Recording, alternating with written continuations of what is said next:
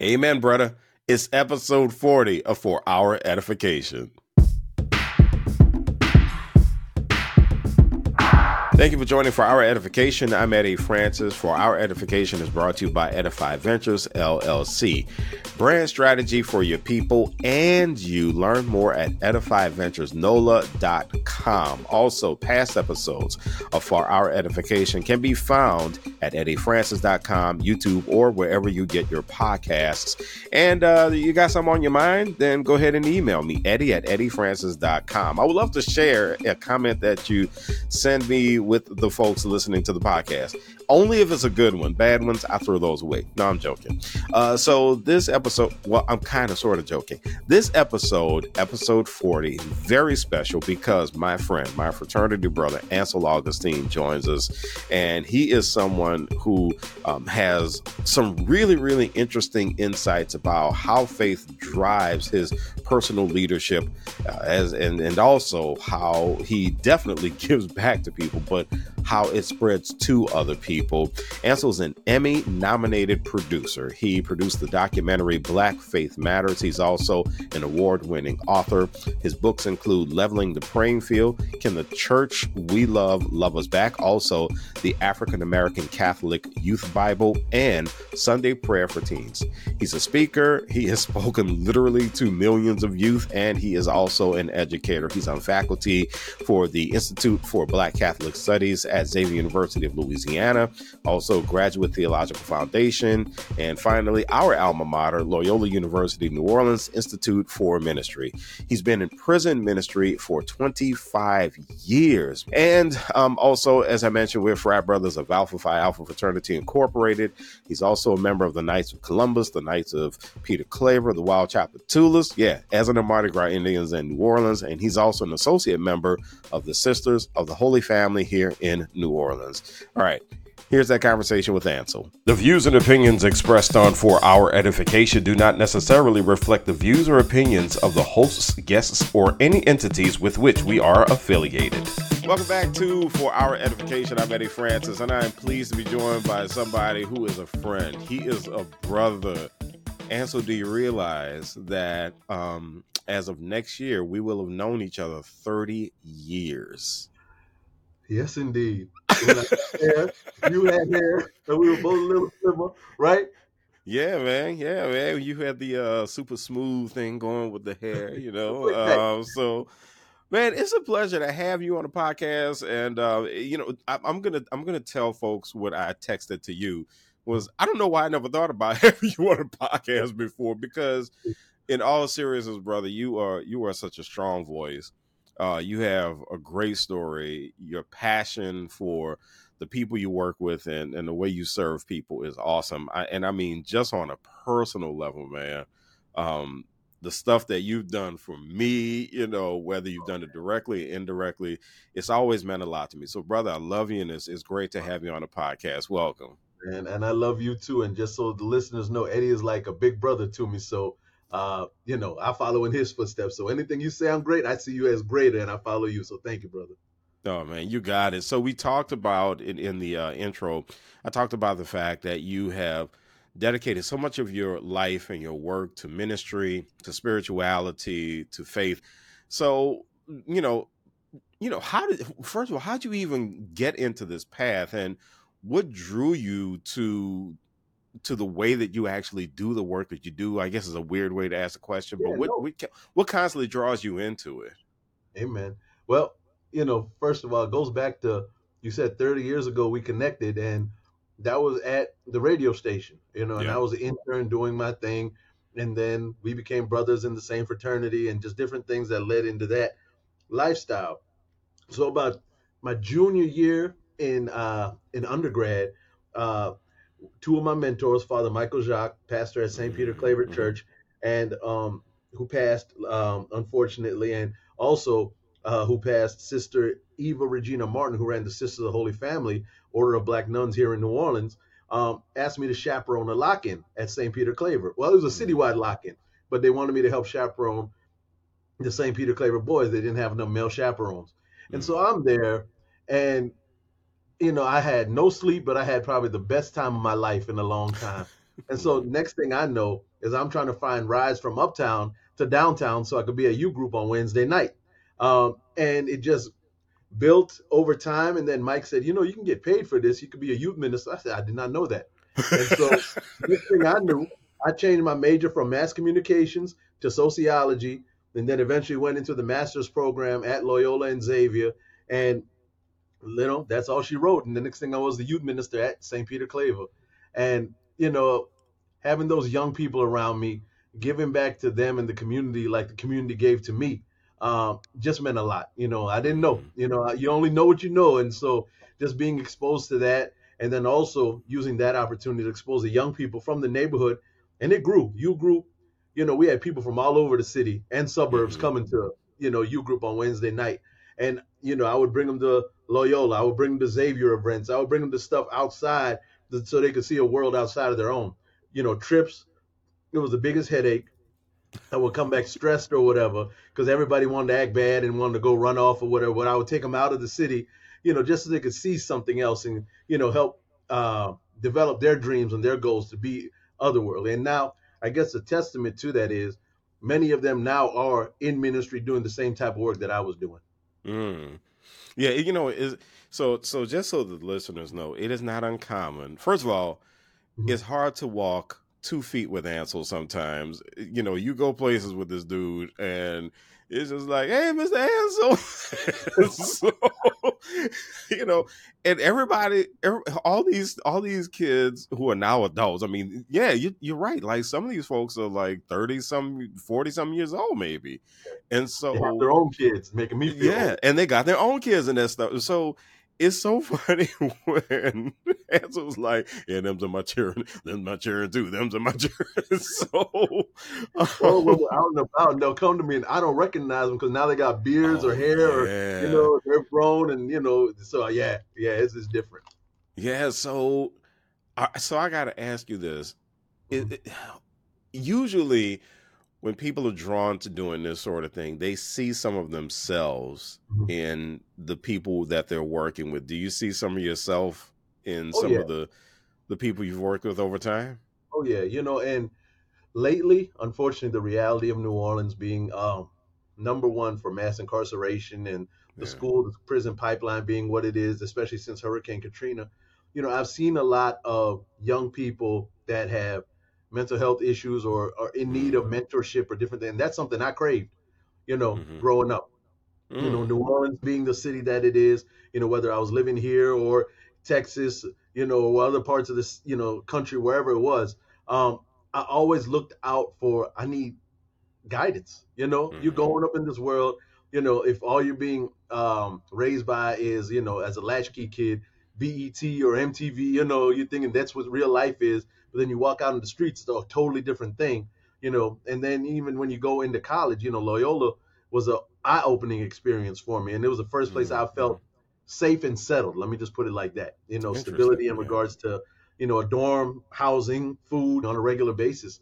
So for me, I see a lot of instability, especially with our young people that have come through the door. Not all of them, but a lot of them. And that's the ones that I feel like, let me do my best, wherever it is, whether it was at Peter Claver, whether it was at the Archdiocese, whether it was at Loyola Xavier, campus ministry, prison ministry, whatever it is. How can I create a safe space in this moment so this person walks away feeling like, okay, that's someone that cares about me. Let me make sure that my decisions don't make them disappointed in me, if that makes sense. Because there's a lot of, temptation out there in this world, especially in this city, where people have made the wrong decisions because they're running with the wrong crew. But hopefully we can create a network and environment where people can say, look, let me think to make a different decision because that's someone that actually cares about me. So that's what I've tried to do because that's what's kept me out of trouble. I find it interesting that you say that at some point you craved mental health, during your upbringing. So talk about that a little bit. What was it that you really, really wanted to address that you found the need to, or you found an opportunity to address in the kids that you've helped out? I think for me, Eddie, and we've talked about this, in my time with you as my big brother growing up and just expressing certain things, you created that safe space. When I was trying to figure out why I was at Loyola and did I belong there kind of thing, was growing up, I felt like I did not belong anywhere. You know, moving from here to Mm-hmm. there, being, almost treated in certain spaces, whether I was not good enough for church folk, not, wild enough for the hood folk, and, in my, even my circle, they were out there wilding, and I was the good moral person of the clique, the nerd that they picked on, kind of thing. But I was still connected. Unfortunately, Mm-hmm. all of them are dead and gone for the real various reasons. And so for me, when I look at the mental health piece, the sense of where is my safe space, Mm-hmm. and I think that's what people crave. Where do I belong? Where do I fit in? Where is my space where I can authentically be me? Not put on airs, not be stressed about what these people are thinking or if they're going to talk about me or hate on me afterwards, because I grew up around that. And Mm-hmm. so for me, creating that type of environment wherever I'm at is important to me. Mm. You're listening to For Our Edification. I'm Eddie Francis, and we're talking to my brother, Ansel Augustine, and we are talking about the power of faith and the power of that faith developing you so that you can develop others. And with that being said, what do you do to keep yourself mentally, emotionally on top? Because I mean, dealing with any kind of ministry, Mhm. dealing with any purpose driven work, man, you have to be on all the time. That's the way I felt working in higher education. That is very much purpose driven work, and I felt like I had to be on all the time. What keeps you going? Well, if I can be honest, church folk can sometimes be the worst folk. Um, Yeah. Judgment, criticisms. Yeah. We preach. Everybody's welcome, but you got to look and act like this kind of thing. And there were Hmm. many times that I felt that my young people were judged or hated on because they came in their authentic form. Whether it was to youth group or whenever I bring them anywhere. And so for Hmm. me, sometimes I get the backlash of it. I have a doctorate, but yet I receive all kind of backlash. Like I'm still not welcome in certain places because I haven't fit into the mold of what that structure wants me to Yeah. be. Yet, with the Emmy nomination or the book awards and all these things that are there, I don't think I'm better than anybody, but I know that certain people aren't better than me, if that makes sense. So Hmm. I belong Hmm. wherever, and this is a faith piece. If God brings me to a space, I belong there. And it Hmm. took me a while to understand that because of, like I said, the mental health stuff I dealt with growing up, that I didn't belong anywhere. And so I try to create that type of confidence, not arrogance, but confidence in the young people Hmm. that are around me. Look, if God is bringing you somewhere, there's a reason you are there. So don't be afraid to be there. So for me, how do I take care of myself? Sometimes take a break from the church folk and focus on the message of church itself. And then for me, and you know this, I love getting in the gym and lifting weights and relieving my stress in that way. Hmm. Because sometimes people be in there, and it's funny, the joke in the gym, they call me preach or rev. They think I'm an ordained Hmm. minister, which I'm not. I'm just a community advocate, youth worker type thing. I'm not a bishop or anything like that or deacon or anything. So they'll be like, Rev, man, what's going on? You strong today? I said, church stress. And I'll just leave it at that and they'll just start laughing and we'll just go on with our workout and stuff like that. But it's real. You got to take it out in those ways so you don't take it out in other ways. And also, for me, and those of y'all that are in New Orleans or the Gulf Coast area, y'all know about the Black masking, Mardi Gras Indians. That's a culture I'm a part of. So just being a part of that culture, especially during carnival time, is crunch time. We got, as of today, this recording, we got 1 week until Mardi Gras Day until we hit the 1 week dough. exactly. Yeah. So it's crunch time. So sewing and drumming and doing the stuff that our elders and ancestors have done for generations is also important to me as a way of relieving stress and, as you say, edifying myself to continue the journey that I need to do. So Mm. making sure I make myself a priority as I do with everybody else, which I haven't done because you Hmm. coming into ministry, you think you want to save the world and change the world when the reality is you get beat up for changing their bulletin. You know what I'm saying? Yeah. So you got to come in with the the naivety falls off, and you see the reality, the underbelly of the beast, and you want to Hmm. take care of yourself. So for any young people aspiring to do community work or just any work in general, not about being selfish, but making yourself a priority so that you can do the work that Hmm. you're trying to do as well is important. And it took me a long time to realize that. And in fact, I'm still learning that lesson in some points. I have to tell you, man, my dad was the most giving person. Amen. I mean, I will love your give you the shirt off his back. You remember him. dad. And he was the one person who told me, he was like, boy, you got to be selfish Mhm. sometimes. And it sounded so weird at the time. Of course, I understand it now, Mhm. but that is the thing that is so. Again, that's the thing that's so interesting about purpose driven work and mission driven work, is trying to figure out when is that time to be selfish. You know, Mm. when do you take that time to yourself and you say, okay, let me decompress. In my case, from all these students, all these Mhm. professors, you know, all these administrators. When do I decompress from them? And here's the part that was really interesting for me, and not feel guilty about it, because you know Amen. people will make you feel as Oh my if you were God. committing the worst sin in the world if you walk away for even an hour to go take care of yourself. Yeah. Well, and that's the funny thing is, like I was talking about, church people think, like, I got to remind, I'm not Jesus. No, and he took rest too, Yeah, um, exactly. I was about to say he took rest. but even like last week, we're in like I said, we're in the midst of getting ready for Mardi Gras. But Mhm. last week, this is just external ministry stuff, not my regular job stuff. But my mentor, not my mentor, my former supervisor from the Archdiocese of Washington, who became the Bishop of Houma Thibodeau less than a year ago, died of a Mhm. liver issue. So I Mhm. rode out to Houma Wednesday for his wake because I couldn't go to his funeral on Thursday because I was doing the opening prayer for the mayor's ecumenical prayer breakfast, right? Mhm. So I get back in town Wednesday evening. I have this text on my phone, and there's a picture of a letter, and I'm zooming in trying to read it. Come to find out, it's a suicide note from a student that was being bullied at his school by Oh not wow. only the students but the teachers. And so the committee and the Wow. parents wanted to talk, and mind you, I just driven in, so I'm on this thing, and they wanted to meet Thursday with the school and asked if I could come.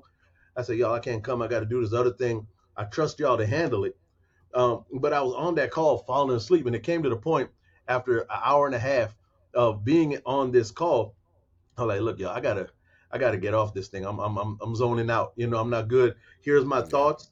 Follow up. And so I think what I'm learning, Eddie, and you showed me this over the years. Told me about this, because of all the stuff I was getting involved in at Loyola during my undergrad. You said, Ansel, it's okay to say no. You know, um, and so for me, there's a way to be involved, and also, do certain things without actually being, um, immediately present, Yeah. and that Yeah. I've trained certain people, young people or whatever, or even being a community resource. Hey, you need to call such and such, and I'll text that person, look out for a call from such. This is what's happening, you know, because we can't be the be all end all. I'm not trying to die from doing the good work, although, Right. that's a noble death, but at the end of the day, I'd like to live a little longer, see a couple more Mardi Gras and stuff like that. Yeah, we definitely want to see you some more Mardi Gras. And so, you know, there was something that you mentioned in talking about youth, um, and talking about the fact that sometimes their authenticity is not accepted, even Mm, in the church sometimes. mm. And I know that one of the things that's become much more important to you is diversity, equity, inclusion. Um, why is that? What is it about DEI that has become so much more important to you as you've been on your journey? I think it's always been important, but I just never had the terminology for it until recently, the Mm, DEI terminology, whether it was at Loyola, which is a predominantly white institution, at the hmm. time holding sit-ins for racial issues that went on campus, whether it was being called the N-word by a white sorority during an event that we were stepping at, our fraternity, we're Oh, I D9 remember that. fraternity. Yeah, I remember Yeah, that. and Yeah. I didn't think I was going to graduate. That was 2 weeks before graduation. Or even my sophomore year, when the white fraternity from Tulane, which is across the street, was passing out racist flyers on Martin Luther King Day. And Hmm. a bunch of us went to the fraternity house like idiots. This was before social media, so nobody was there to record anything. So I don't know what we were going to do when we went to the house. But we went there, and the press conference was held afterwards or whatever. But raising awareness of social disparities and racial issues, in those spaces, and that's flowed into my work, whether it was coordinator of Black Youth and Young Adult Ministries for the Archdiocese of New Orleans, trying to Hmm. level the playing field for our youth ministers from the Black Catholic churches so they can get a foot in the door for their young people. The work I did at St. John's University as one of the Hmm. campus ministers there, um, or even coming back here running the Office of Black Catholic Ministries for the Archdiocese of New Orleans, it's always been that. And for me, coming from a spiritual aspect, if from a Christian perspective specifically, if we are all truly made in the image and likeness of God, then we all truly need the same opportunities as everybody else. And to me, there's a faith issue and a justice issue is why that's important to me. Mm. You're listening to For Our Edification. I'm Eddie Francis, and we're talking to Dr. Ansel Augustine, my good brother. And so one of the things, so I'm going to let the audience in on a really funny story about you, Ansel. Okay. So when I had no idea when I met Ansel that he was from New Orleans, no earthly idea, because Ansel had come to New Orleans to Loyola, and I was a student at Loyola. So he comes to Loyola from Texas. Mm-hmm. So he has all this Dallas Cowboys crap on, right? So he comes, and in the process of him becoming one of my frat brothers, I was just like, "Yo, man, you're gonna have to lose that blue and white, okay? I don't care about I hate the Cowboys, first of all. Second of all, it's blue and white. You got to get rid of this stuff."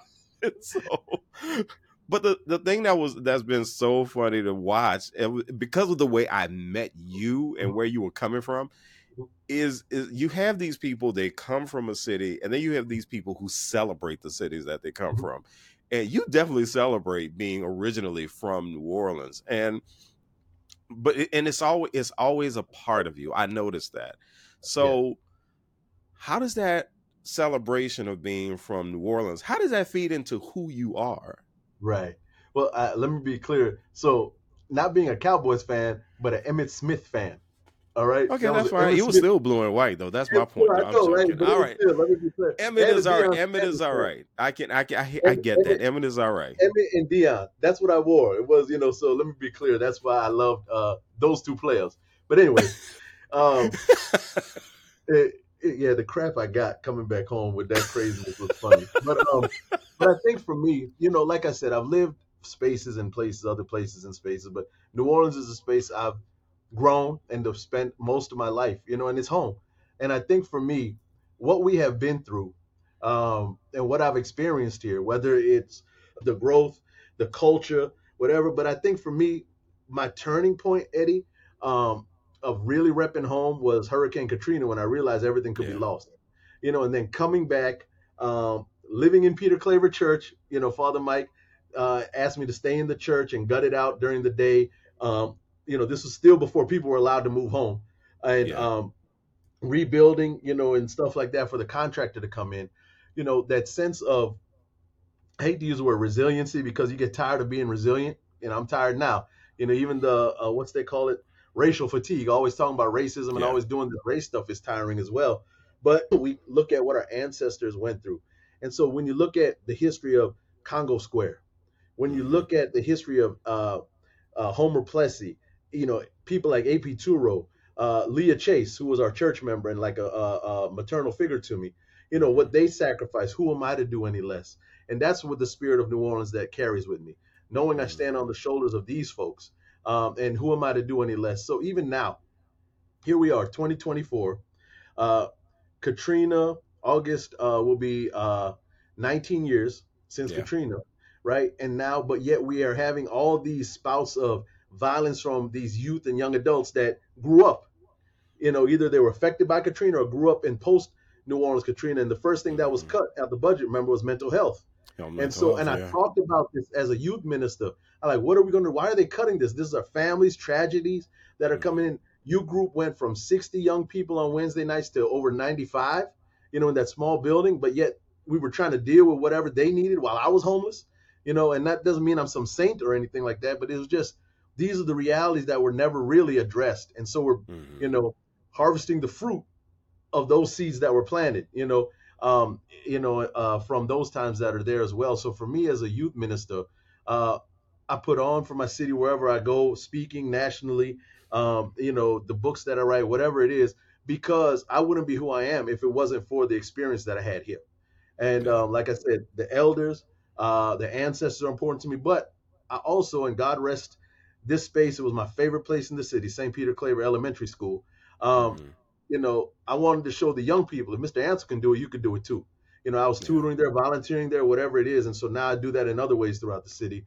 But I think that's what's important to me, and that's why I carry it. The older folks and the young people. That's what holds me together. I I learned to love New Orleans a lot more after living in DFW, Dallas Fort Worth, for 6.5 years. Hmm. And don't get me wrong, it was a great experience. I met some way cool people in DFW. I mean, some of the most important people in my career and my life are in DFW. There's one in particular I can think of right now. But the thing about it is that, and I heard this was actually in a marketing campaign a marketing campaign planning process that I was involved in, where someone from outside of New Orleans said, New Orleans has this way of celebrating the human condition and the human spirit. Um, and that's what I'm hearing in your answer. Like, there's Hmm. just all this celebration of humanity, but then also the deep history of the city, where we are very, very cognizant Hmm. of what it is that we need to do to continue legacies, and what we need to do to correct legacies, and Hmm. that sort of thing. Living in a place like Dallas is just, it's too brand spanking new sometimes. Like, It's business, right? it's nice and shiny, but it's just like, it doesn't Yeah. quite have the soul, and that grit, those crooked streets and pothole streets and dips and all that stuff. We hate it, The but former it's river. it's crazy. It's crazy how it makes us who we are, though. Having to go through all of that stuff. Right. Like what? We just had a flood a couple of days ago with the heavy rain because the pumps weren't working, and they're Because saying it's because of the stuff they put in the catch basins to protect the beads from going in, but that caused the flooding. That caused Mardi Gras parades to be moved. Is all kind of stuff. But we don't want to be anywhere it's else, just right? circular. But and that's funny. It's like we wouldn't want to be anywhere else. I was actually so quick sports detour. I was actually telling friends of mine who were from Detroit. I was like, man, I'm rooting for the Lions because Detroit. I was like, I feel y'all getting closer, and I want y'all to have that same celebration we had, because Me New too, Orleans bro. and Detroit are so much alike in some ways. Yeah. And I was just like, man, I'm rooting for y'all. I'm rooting for y'all. I want the Lions to win the Super Bowl so bad. Yeah, man. Yeah, well, I think that was the same thing. It's almost the city that care forgot. You know, Yeah. um, Mm-hmm. you can see some of this thing, and I see it. I saw it when I lived in D.C. when I would go to Yeah. Baltimore because some of the youth ministry friends I had Mm-hmm. were over there, and you see some of the connections and disparities, but also the unique culture that are in those spaces and places. And I Mm-hmm. think that's what we take for granted. And I think for us, especially post Katrina, whether it's because of gentrification or people not coming back because they found other opportunities elsewhere, you just see I guess, the culture of the city changing. And even us as culture bearers, we talk about this how we feel that our cultures used to be a mystique thing. You didn't see Indians everywhere, you didn't see baby dolls everywhere, but now you see them on beer cans or on posters on this, that, and other, doing parties and Mm-hmm. stuff because they need to make money to afford the cost of living that's here. And plus, out of towners think it's entertainment, not realizing this is a sacred Mm-hmm. culture. So it's that Mm-hmm. catch 22 that we're seeing happening with the city. Mm.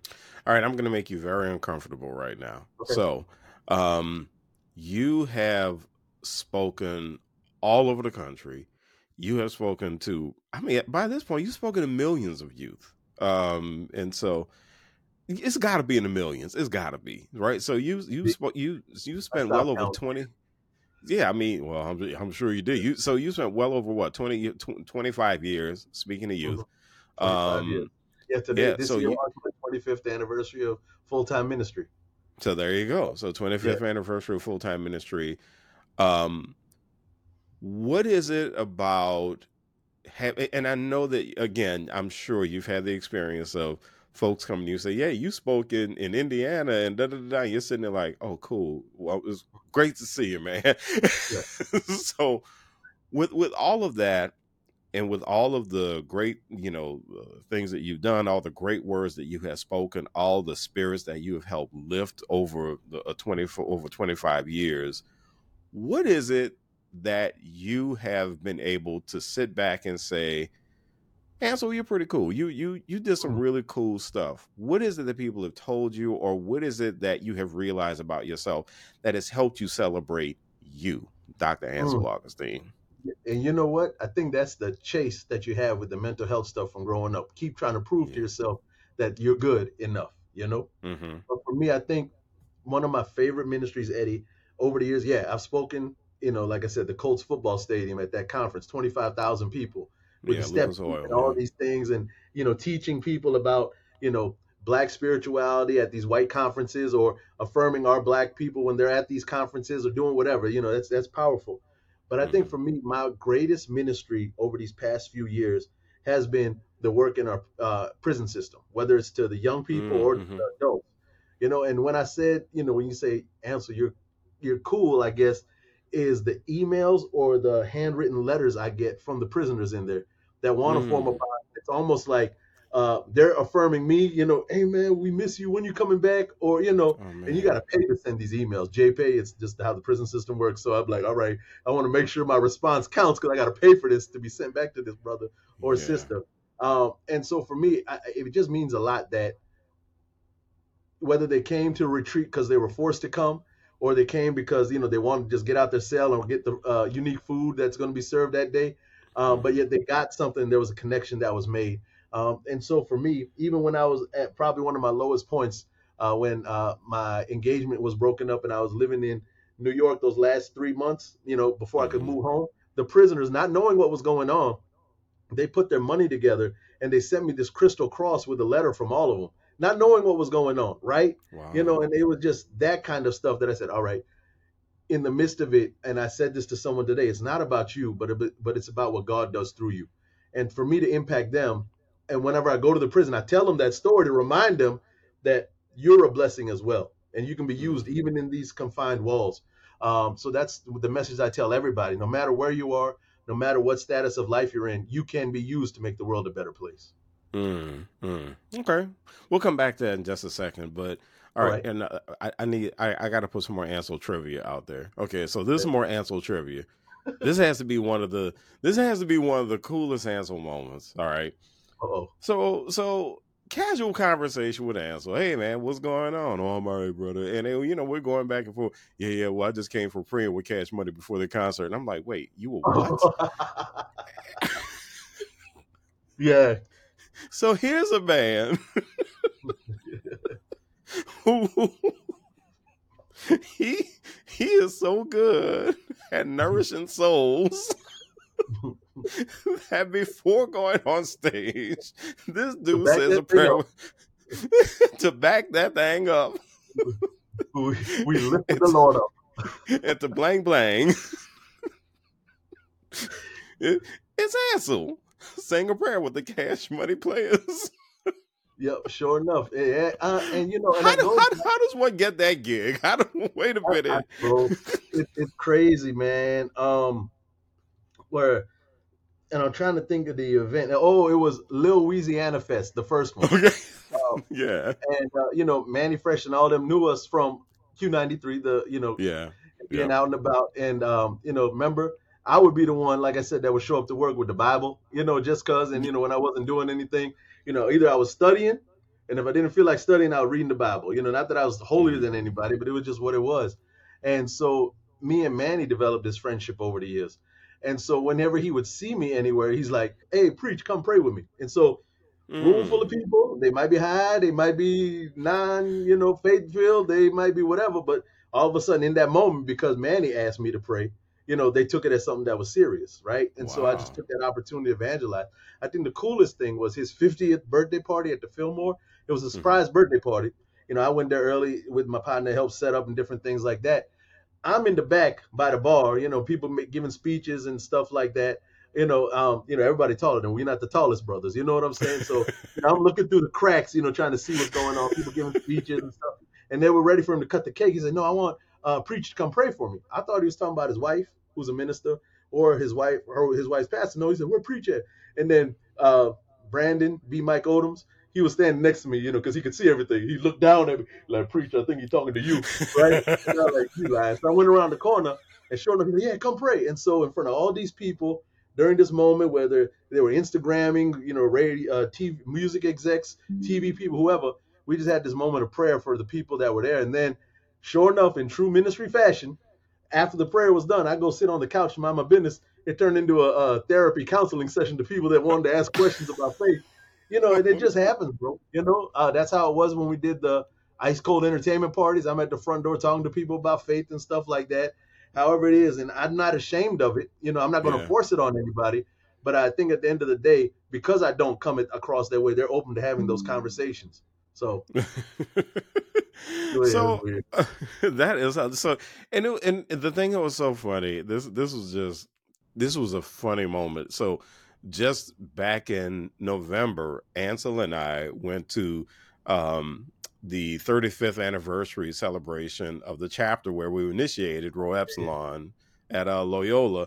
And just casually, he's telling the brothers in the chapter, he's like, oh, yeah, Manny and Juvie and all them used to come hang out at Loyola. And they were just like, what? Right. And they were so geeked out about it.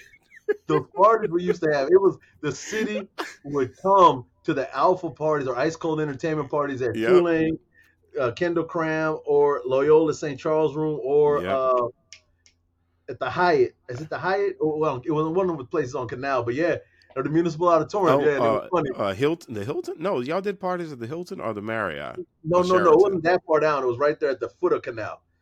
That's the Hilton. Radisson. It was the Radisson. Oh, the Radisson Inn. Yeah. Okay. And so, in the Municipal Auditorium, it was funny. Whenever you walk in, you can find Baby because all he had to do was smile and the lights would hit it. It was fun, man. It was just fun. It was just, a fun time. We didn't know what we were doing. We were college students just trying to make money to pay our dues, for chapter dues. And we ended up building this empire at that time period. So, So let's be clear. All right. Did you ever pray with anybody at Freaknik? You ever went to Freaknik? I just want to know if you're going to be in the documentary. No, I will not be in the documentary. And if it is a person that looks like me that is younger with hair and slimmer, that's my twin. That's Pansel. So last question. All right.